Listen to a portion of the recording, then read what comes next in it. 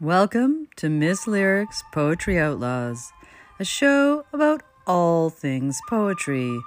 I'm your host, Catherine Owen. Good afternoon. Welcome back to Miss Lyric's Poetry Outlaws, and I am here in beautiful Fort Langley, just outside of it, with Susan McCaslin. Hi, Susan. Hi, Catherine. It's a pleasure to be here.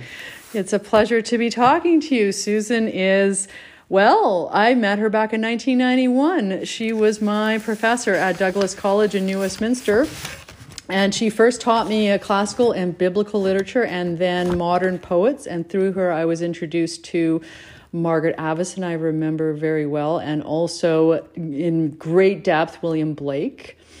And we've been in touch over the years. Susan edited a spiritual poetry anthology years ago that I was in. And she was actually my bridesmaid in 1998 at my second wedding. We won't say to whom, but yes. And it was in a forest near the Burnaby home where I grew up. And yeah, she's been my mentor and my guide and my friend and somebody who's believed in me over the years as I've believed in her. And so all these many years later, we're still connected and in touch. I'm going to read you her bio, and then she's going to read you her poem, actually, that we recorded earlier in the Han Shan forest, that's called O Lover's Tree. And then I'm going to ask her questions on the poem, and we're going to proceed thusly. So, Susan McCaslin is a BC poet residing outside Fort Langley, BC, who has published 16 volumes of poetry, including her most recent Heartwork from Ecstasis Editions 2020, the fateful year that so many beautiful books of poetry came out and vanished and hopefully will be resurrected. Chapbook Cosmic Egg came out through the Alfred Gustav Press in 2021. Wonderful press run by David Zeroth. I've also had chapbooks out from that press. Since retiring, or as Susan used to say, refiring from teaching English and creative writing at Douglas College in 2007, she has been receiving and crafting poems, giving poetry readings, offering poetry workshops, mentoring younger writers, editing an anthology on birds, doing occasional reviews, very, very important, another poetry reviewer, and editing a volume of the posthumous poems of E.D. Blodgett, who is from Edmonton, where I live. When not writing, reading, dreaming, or being with family, Susan can be found practicing yoga or walking with her dog, Rosie, who's so cute, along the Fraser River, better known to the Kwantlen First Nations as the Stolo. Susan initiated the Han Shan Poetry Project in 2012, which helped save an endangered forest in Glen Valley near her home.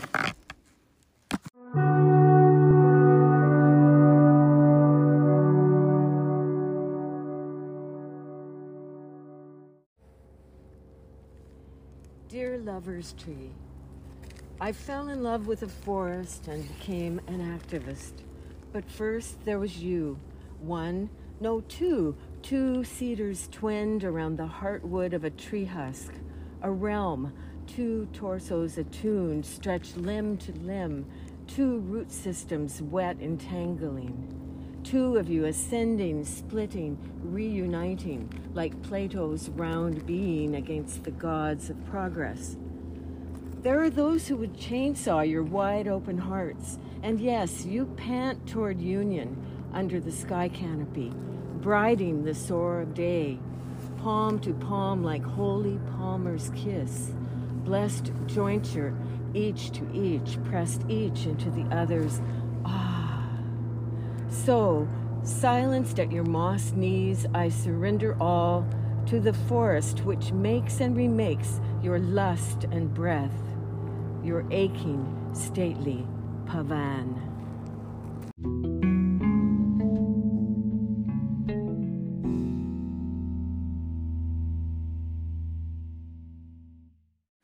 Thank you, Susan, for that beautiful reading of O Lover's Tree in the Han Shan forest. It's such a glorious day, so sunny and blue and green, and we got to walk around the forest and actually see the Lover's Tree in person, so that was a fantastic moment. And Susan's husband, Mark, had put, what did he do? A ribbon kind of marking, if you stand and look straight west through the trees, you'll see the lover's tree because it's not on the main path, and you have to go through a mucky trail to actually get there. Right. So with my parents are here as well, and my dad led the way, lunging through the marsh, so that we could actually see the tree, the intertwining trees in person. So it was very beautiful. So I'm wondering, first question, grounded in this poem, has nature always been crucial to your vision of the world and your art, or is something that's developed more the more you've written, or, in terms of its importance and, essential nature? Now, that's a good question, Catherine. I would say that there's two sides of me as a little girl. One was I used to just go to the backyard and climb into an apple tree and sit up there and sing. What would you sing? Oh, just little ditties from the radio or whatever. And I was told I had a lovely voice. And so I would think the neighbor maybe on the other side of the fence was hearing me sing. And I wanted to be an opera singer. Oh. So I think that... I remember your passion for opera. Yeah, but I don't have... I have a nice voice, I suppose, but it's not strong enough. And then... Weren't you learning to sing Italian opera? Yeah, I did take some opera lessons while I was teaching at Douglas. But the opera teacher finally said, well, now that you've done that, I think you'd be better to just join a choir. Well, I was getting the hint. At least they were honest. But I think musicality has been important to me. I always loved nursery rhymes. And then when I started reading, I read before I went to school because I was, for some reason, my parents weren't readers at all. My dad was an engineer and my mom was a housewife in the 50s who wasn't interested in reading. And my aunt left a lot of her books in our basement. And I would go down there and pick up these series like Journeys Through Bookland and My Book House. They would start with English fairy tales, Mother Goose, and it would then go to sort of the romantic and Victorian poets like Robert Louis Stevenson, and so I was exposed to that just through. And sometimes my dad would read poems, and even though he was an engineer and not a reader, he had been asked to memorize Edgar Allan Poe's The Raven when he was in high school. Oh, I remember that you did the same thing. At the dinner table, he would start, once upon a midnight dreary, as I wondered weak and weary. And this is the only poem he knew. And then because of that, I ended up doing my master's thesis on Edgar Allan Poe. The Haunting.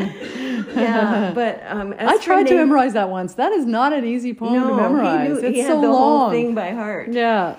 So anyway, back to about nature. I was a dreamy child. My head, I was called Susie Head in the Clouds. And I had a dream. I wanted to go to Wonderland and fall through the mirror like Alice and disappear into another reality. So in some ways, I was not as connected to nature as some kids who are really active physically. Right.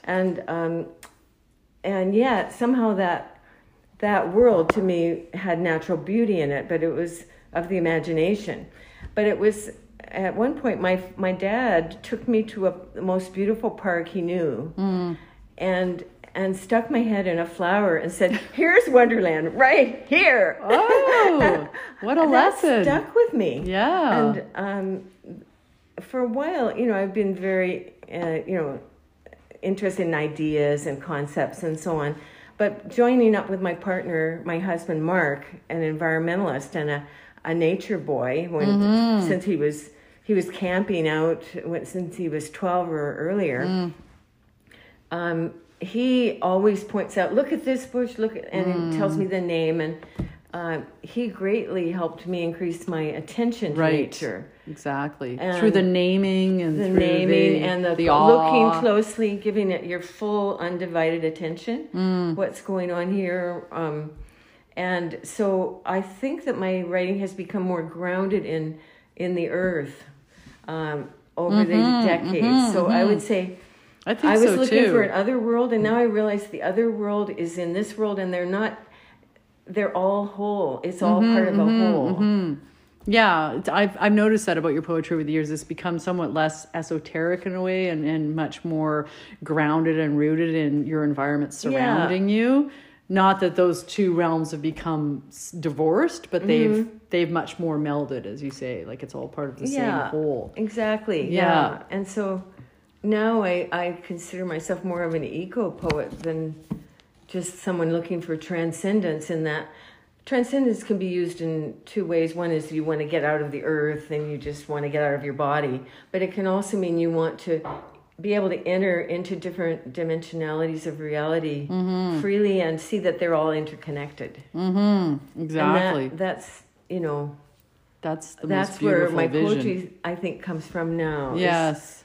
Like I've kept dream journals and done poems. I remember your dream poems now. I'm having all these flashbacks. Well, I noticed during COVID, when I had nothing better to do, I went through my old journals and drew out the most, what I saw as universal, Jungians would call them archetypal dreams, that weren't just me working out my ego problems. And I paired them with the poems that came from them to look at the difference between the dream record and the poem, which is usually much more crafted. Yes. But sometimes the dream record is more powerful than the poem, and vice versa. Right. And it's really interesting. It got me thinking about poets who write out of hypnagogic states, or states between dreaming and waking. And there are so many of them in the traditions and in specific poets, like or even Kubla Khan, you know, the opium dreams, the opium dreams. Or even Berryman's dream songs. You know, I mean, they must have originated in some way in a reverie, subconscious reverie. Exactly. You know, that he then just unraveled into these hundreds of songs. Yeah, and I've noticed that some of the lines from my poems will come from a dream, or just when I'm walking, a line or configuration of a rhythm will come to me, and then I'll write it down, and then the poem will emerge out of that later. You talked about that in my anthology, The Other 23 and a Half Hours, where it was all about different practices of writing, and you talked about memorization and about how when you're walking, that you will memorize, or lines will come to you from poems that you memorized once, and so forth. And so that's all part of that process. Yeah, and then when I first retired, I made a deliberate effort to memorize a poem, and I repeat the lines over and over till I got it as I was walking. But that takes my attention away a little bit from observing the trees. True. How do you do both at the same time? You don't. Okay, so you have been a professor for many years. You draw a lot of your material, or you have done over the years, from research, from reading, from literature, from history. So what do the allusions in O Lover's Tree to Plato's Symposium and Aristophanes, as well as the line adapted from Shakespeare's Romeo and Juliet, add to our comprehension of the image of these trees and the sounds that are so redolent, and especially the last line, your aching, stately pavan? That's a big question. That's a huge question. I like to have one massive monster in the middle that, either stops you in your tracks or keeps you talking for a while. Well, because I have a passion for literature and literary history, these things I'm not trying to show off or something. They're just part interwoven. of me. And some writers will say, your poetry excludes me because I don't know those references, and I can understand there's all kinds of poetry. Bully for you, you say. But I think, well, look it up, and I can't help it. You know? Why should you change yourself because somebody doesn't understand? Yeah. So when I was, Romeo and Juliet, first of all, it's the line, what is the line? The palm to palm, like the holy palm to palmer's kiss. It comes from the first act of Shakespeare's Romeo and Juliet, when they first meet, and they're dancing this pavan, which is a stately Renaissance dance.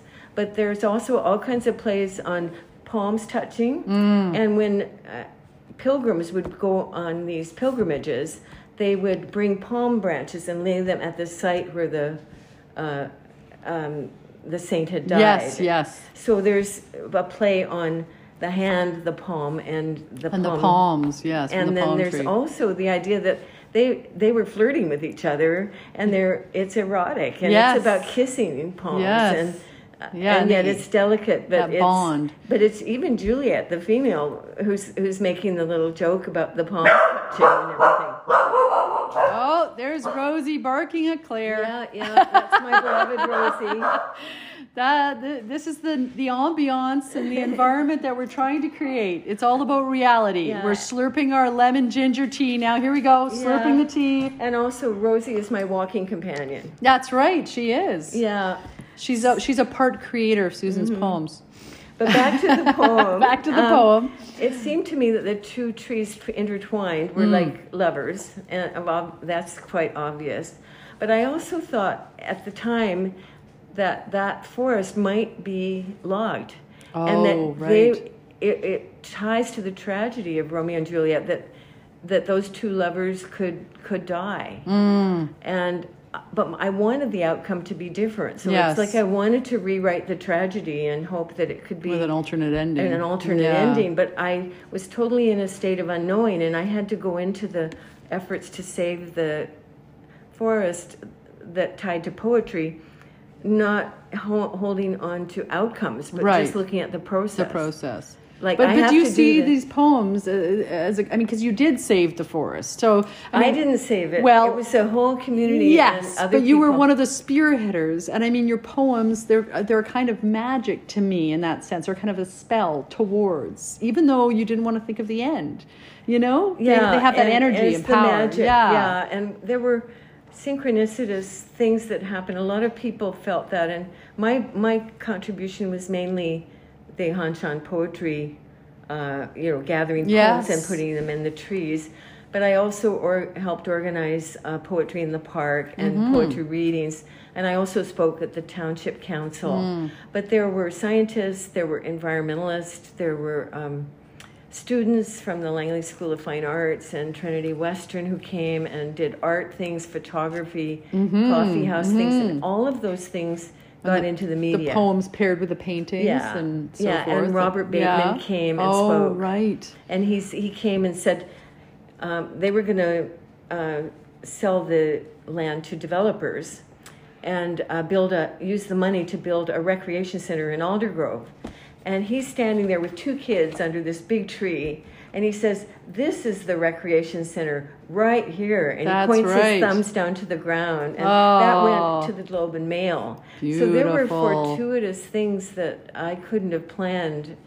But Mark and I, my husband, bringing in his environmental friends, his ecologist and scientist and everything, it was definitely a collaboration that made sense of our being together, that and the collective. We would just finish one thing and then we go on and try to do something else to get more attention to it. And you were saying how much energy that gave you, that sense of that the poetry was itself, but it was also part of something much larger. But there was a local choir that went in at Christmas and sang. We had nothing to do with that. There were lots of other things, and but they all generated from each other. You each give each other the ability to create in those situations, right? But some other people who've tried to save places unsuccessfully, we feel we were very fortunate because it wasn't private land. It belonged to the township. Right. And we just had to shame the politicians so much that they offered to save 60% of it. Yes. And then a widow who saw all the sort of press around it, stepped forward and said, "No, I want it completely saved." And she purchased 100% of it, and so it was money and shaming and art. And so Mrs. Blau deserves great thanks for the park being a park. But back to the poem. the sounds and the allusions and the references. Let's just go back there. Well, there's just I was aware of. I always read my poems aloud as I'm writing. Yes. Like poetry is an oral art form. Yeah, even forest and activist, right, from the beginning. And I also, you can find So many. reuniting. So many echoes. Yeah, we could go through them. But the other thing was I chose 2-line stanzas. Yeah, the couplets. Yeah, the couplets to create the sense of the yoking of the two lovers. There we go. But I end with one final separate line to show that they are truly one. Right. Yeah, okay. So I was conscious of that. So form and function and musicality. Sound, yeah, and also the subject matter. They are not separable from each other. Yeah. You're always thinking of that. The sounds, the allusions, the references, the form, you can't divide them. Yeah, exactly. Yeah, it's organic. Yeah, so the crafting is just as important as the initial reception, but you do have to have that flow. Something has to flow in that you can sort of ride on, and you have to hear it. Go back. Yeah. Oh, I do. Yeah. Mm-hmm. Exactly. That's where the musicality comes in. Yes, that's right. That's right. Trust your ear. I think a poem is. I often talk about the sounds, the musicality, but also the silences. The pauses. That's right. Caesuras or the lacunas or the ends of lines where there's a pause. The enjambments. Yeah. No, absolutely. Yeah, so that's what's so fascinating to me in the process, and I do in my journals I can look back and see my drafts, but since I started composing more on computer, you don't see the process. I do the beginning, the first draft or two. But then I don't save all my drafts, so I don't have as many. But it's how many drafts would you say? Is there any kind of typical poem that would go through a certain number of drafts, or some will come as a whole, some will take years? I think all of the above. Yeah. Some come very quickly, and I'm sort of satisfied with them, and longer ones like sestines, and I've written form poems pantoums and. Triolets and have you written a canzone? No. Oh, okay. It's even more brutal than a sestina. Oh my gosh! But glosas. Yes. Yeah, those take a little longer because you're working with repetitions and rhymes that are given to you, and you.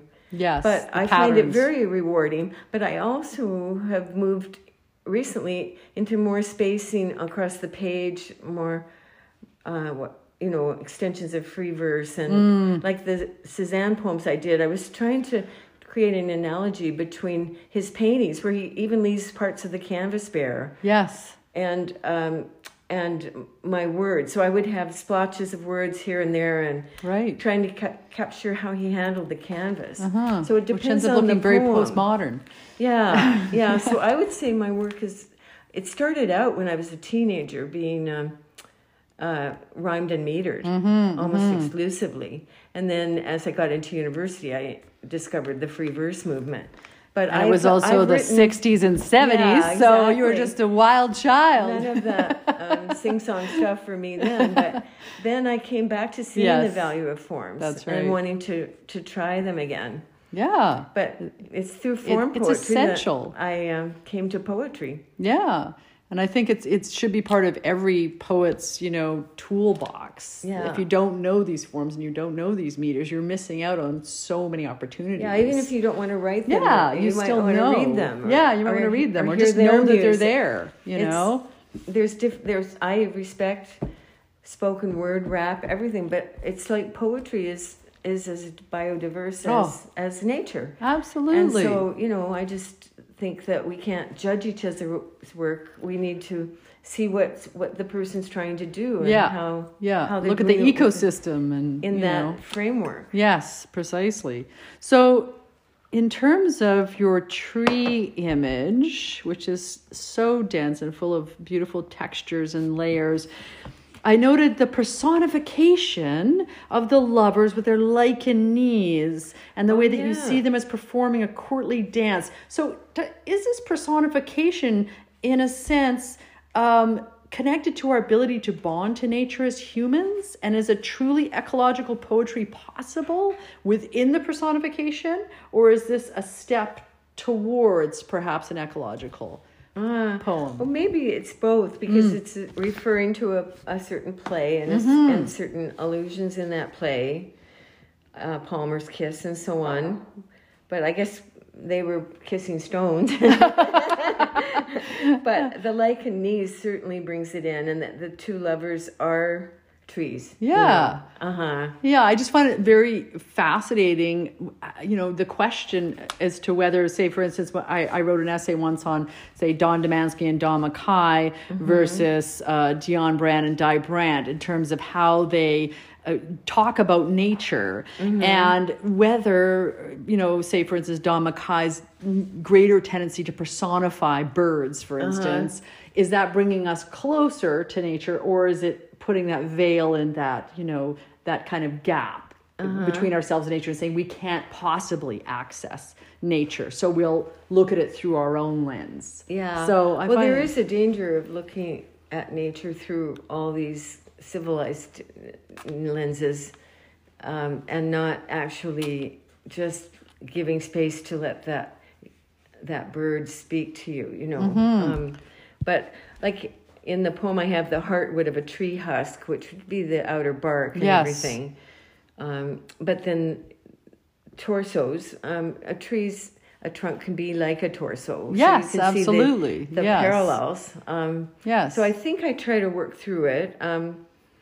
But I was also working through what was happening with the chainsaws. Yes. And the outer world, the civilized world's negative impact on the trees, the brutality of it.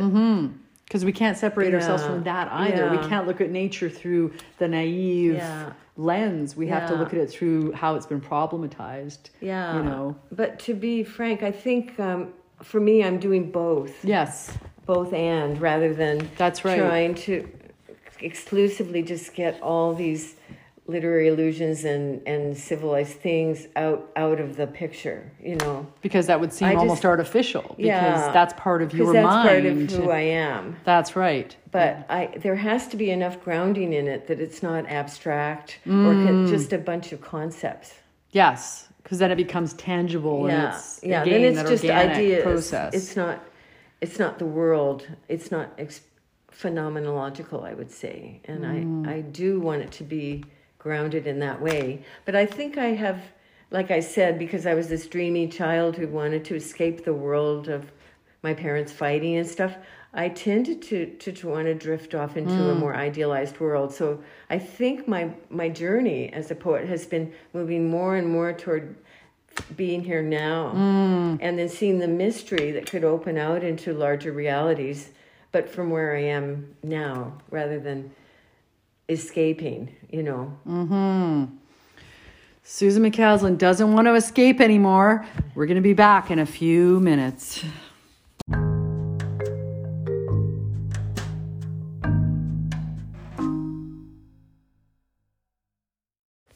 And we're back with poet Susan McCaslin. So I'm going to ask you the two questions I ask every Canadian poet. The first one is, and you've talked a little bit about this at our first question that I asked you about the poem, how did you start as a poet? And now, Leap, where are you today? Oh, okay. So how did you start to write poetry? How did you start to publish? Yeah, well, I was writing little verses in elementary school, a Halloween poem or something like that, like a lot of kids do. But I really loved doing that. And then because of my early reading, at some point, I wanted to emulate what the language I was enjoying so much. I wouldn't have put it that way then, but I thought, wow, I wish I could do that, and I think it really came to the fore in grade 7. I think I was 12 or 13, and I had a Spanish teacher who was also my English teacher, Mr. Lemieux. And he assigned, everyone had to write a poem. So I wrote a poem, a rhymed piece of doggerel about a cat. What was it, Susan? It was called Our Cat. Brilliant. Genius. Do you have it memorized? Yeah, I do, I think. Okay, when our cat, I might stumble. That's fine. When our cat lies before the hearth, she's quite a merry sight. Her toes may curl and touch her nose with evident delight. Her body reaches for the warmth the fire blaze doth give. something about, I feel that she must think it is a wondrous joy to live. She dreams, her eyes are closed, and she may dream of years so long ago when she would jump and pounce on mice in fields where daisies grow.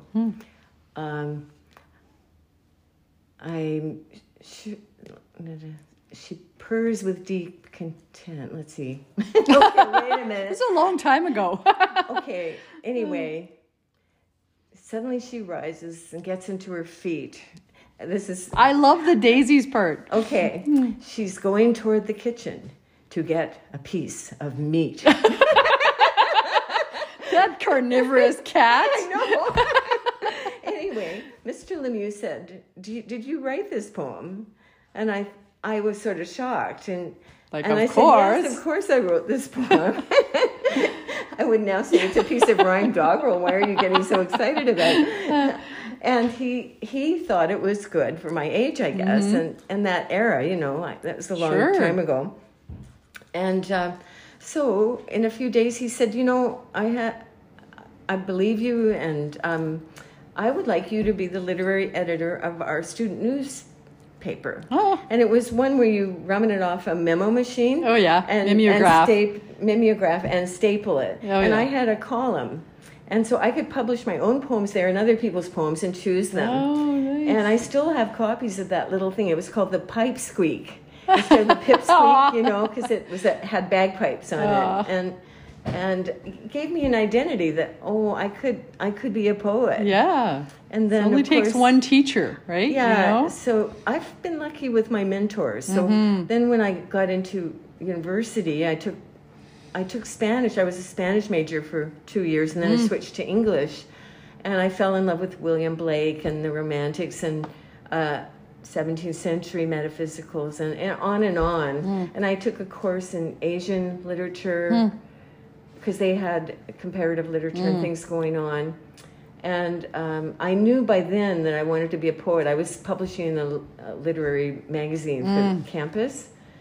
And then when I came to SFU, Robin Blazer was my thesis The wild prop. times at SFU. And Blazer was a poet. And while he was going through my thesis, he also was looking at my poetry and giving me feedback. And he believed in my work, and that gave me support. And then Lee Johnson, who was my prof at UBC, he's a poet too, and he's really good at form poetry. And he was teaching me about how the geometric progressions in geometry of art and life, that Wordsworth embedded those geometrical proportions in the prelude. Really? And things like this, yeah. And he would recite poems, seasons of mist and mellow fruitfulness. Keats's Ode to Autumn. But he was wonderful, and he just had a deep love of poetry, and we're still friends. Oh, yeah. That's so and great. So I think I've been very lucky to have, and then I've had female mentors like P.K. Page and Anne Sumagowski and like a number of them. Elizabeth Brewster. Oh, yes. Oh, yes. Yeah. I interviewed her for my anthology, and we talked a lot. Did you know Margaret Avis? No, I didn't. Unfortunately.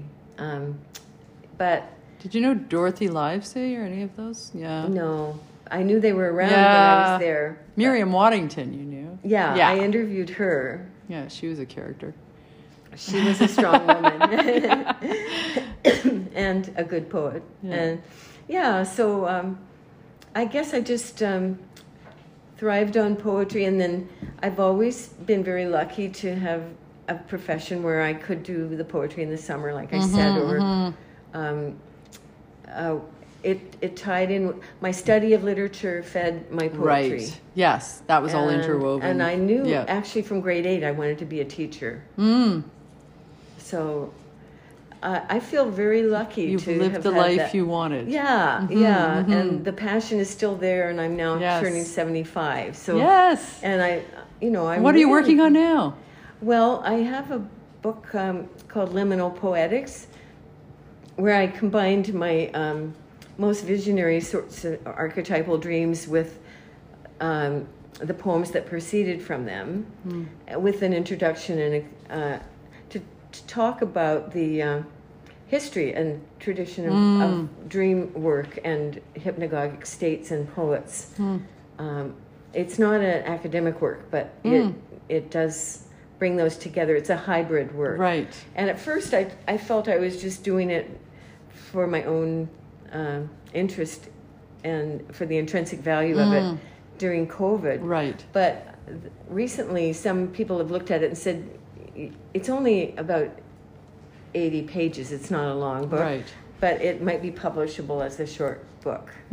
So that, and then I think the pandemic took a lot of people in interesting divergent directions and allowed them either more time or more headspace or just the desire to do something completely different. So that's interesting. For me, I've been keeping journals since 1969, and it gave me time to reread through them, and I found some old poems that I actually never published, but I reworked them. And I may try to pass them on. Nobody's going to know the difference. So what was the second part of the question? No, it was where are you today? Where am I today? Yeah. Since you've been refired. I remember when you first retired that you were doing so many readings and publishing so much and you were all over the place, it seemed, you know? So where I am now that was wonderful.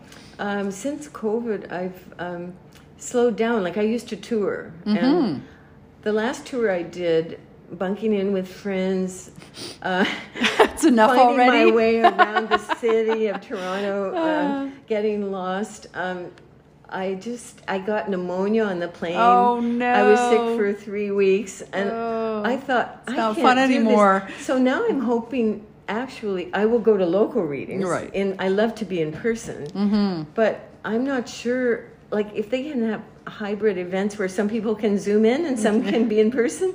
I may choose to Zoom in if that's possible, but I am keen to... Gives options. I do feel... I have had sort of mild depression for being not enough hugs from friends, being isolated. Of course. And even today I was nervous to be interviewed because I thought, I have to be in person with somebody, not just talking on a screen to gotten Catherine harder. Or, yes. Gee, I felt like a teenager. And I hugged her. Twice. Catherine, I have to say, you are the poet among my students who took her poetry the furthest. And I just want to say that publicly. Thank you, Susan. I really value your work. And I'm an obsessed person. And I think you're doing a wonderful service to the poetry community by having these podcasts. Yeah, I think that the more that we connect with other poets in real ways, tangible ways, through readings, reviews, interviews, the richer our poetry community is going to be. I mean, it's not just about, in fact, it really shouldn't be about, here's my opinion yet again, about the star system in poetry. What has that got to do with poetry? Exactly. It's an art form. Yeah. So, which is even though I've sacred. Published a lot, and won a few prizes, and I'm not a GG winner or anything like that. What does this mean? It does, to me, for a while, I thought, am I left behind or what? Yeah, that's but how I'm happy we're supposed to see feel. The younger generation come forward, and I don't want any more than I've got. If I can only keep writing and enjoy the process, the intrinsic value of it, Definitely. That's what really matters to me. That's right. Exactly. So that feeds right into my final question here. Tell me what you would change about the Canadian poetry scene and what you still love about this often strange world. Oh, okay. Well, I think I don't know if I mentioned this earlier, but it's the sense that some people feel left out because I make references to classical or biblical or Gnostic, esoteric, spiritual traditions. And at one reading I gave, one young woman just said, I just don't get your poetry. I feel shut out and excluded. And she seemed angry. Oh. And I just said, well, there's poetry is biodiverse, just like we have a biodiverse ecosystem. I am not a rap artist or a spoken word artist, but I respect what they're doing and can learn from it. Exactly. And I think we need to celebrate the differences. And then maybe if you wanted to look something up on Google, it wouldn't. Yeah, it wouldn't hurt you. So I guess my pet peeve is the cancel culture movement.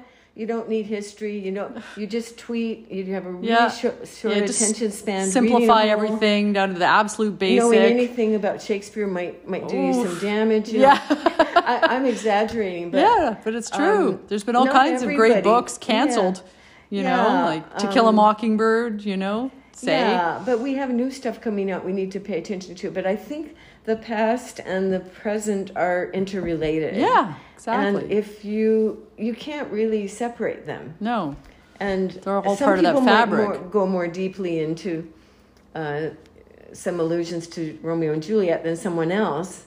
But some rappers may have some stuff I don't know that would be interesting. Yeah, some allusions and references from their cultural, I say standpoint. Celebrate, vive la différence. Let's share and respect each other rather than feeling we're all in these little pockets. That's right. And there is so much there's more one out right there. way. And the other thing I celebrate now is that First Nations artists, people from different ethnicities and races are getting more attention and respect. And it's long overdue. So I really applaud that and support it. Anything can make our culture, more diverse and richer and more energy and more respectful. It's a beautiful thing. If the older poets, like I really loved, I did a review on Elizabeth Brewster's work because I liked it and interviewed her and everything. And I wouldn't want someone like that just to be forgotten because they're not in style right now. Right. Because they were an old white woman. But let's have it all. Why can't we have it all? My age to be dominating the No, scene. that's boring too. I wouldn't want that either. Art should never be dominated by any one voice or vision of the universe. Yeah. Or set of allusions or references. Yeah, so things are much more complex now, which is good. But then it can have us break down into these factions where we don't like each other, sort of like with the anti-vaxxer thing. It can the black and white and the pros and cons and, people aren't listening to each other. They're just reacting. And then we're diminished, I think. So what do you still love about, so you love the diversity of the poetry scene, but you would change the closed-mindedness that can occur sometimes? That some people can have, or even I could maybe have, I think it's human. There's going to be something your mind is closed to and something you're open to, or hopefully many things. Yeah, and some awareness of the traditions going way back are helpful because we've had this relation with nature and humanity, and we have to look at how we've gotten to where we are now, even if it's looking at the dark side of it. Yes. The colonization, the genocides, the war. We can't shut our eyes to any of it. We need to have history. I mean, most everyone will say. We need that. We can't forget the Holocaust, And what place does the imagination play in that? Like the historical imagination, the ecological imagination. Yeah. You can't imagine the past. How do you change the future? And just like time and eternity, I can't separate anymore. I can't separate past, present, and future anymore. It's all one. Yeah. So, I don't know. It's a tough time during this pandemic, and I know people feel frustrated and isolated. I do too, and there's been some family tensions because of it, and people, if we can only respect each other and not just become angry all the time, I think, and have some hope too, as well as. And how does poetry and art create that hope? Just to finish up with that. Well, I think that there, with the imagination or imaginal world, there's always openings to newness. And there's a sense of evolution and progress, not in the industrial sense, but that there's a mystery. I want to bring it to mystery, that the unknowing is not a bad thing.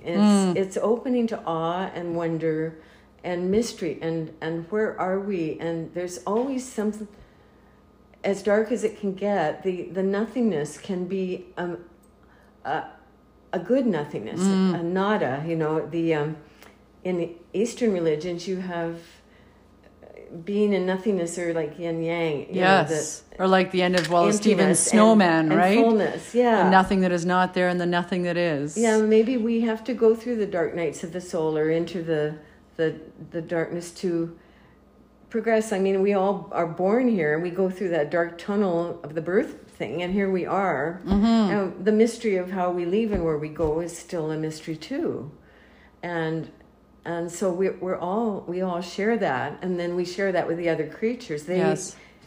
You know, I think the main thing that's changed for me is the realization of how deeply anthropomorphism, man is the measure of all things. Humans, what's dominated everything, the top of the hierarchy, of chain of being. Yes. I'm so glad that that's being challenged now through deep ecology and so on. That we have so much to learn from the animals, the creatures, the birds, rocks, from stones. They all have a sort of sentience. They're all alive and part of the universe.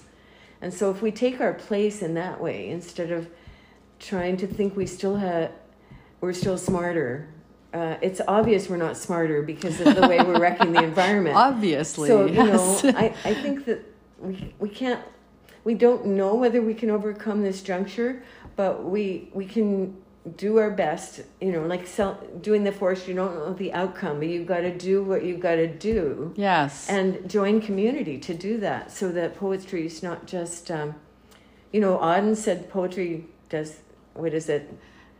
It does nothing, basically. Like it exists in this, abyss, basically. But I always read it as nothing. It around, in a good way, right? Yeah. I always thought it as nothing, and that nothing is a state of where anything can happen. Yeah. It survives in the valley of its own making. That's what right? I want to say. That, like for John of the Cross, entering the nada, the nothingness, was the opening to rebirth. Yes. So maybe having nothing happen. I think Eastern religions get this more. Absolutely. What can be spoken and what can't be spoken, and what we can suggest, rather than describe or put into a bag of theology or a package of concepts. We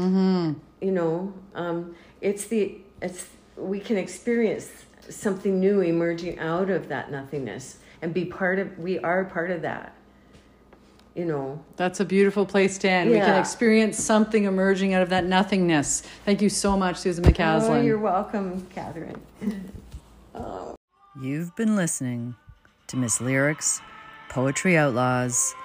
Don't forget to support her on Patreon. And stay fierce, word musicians.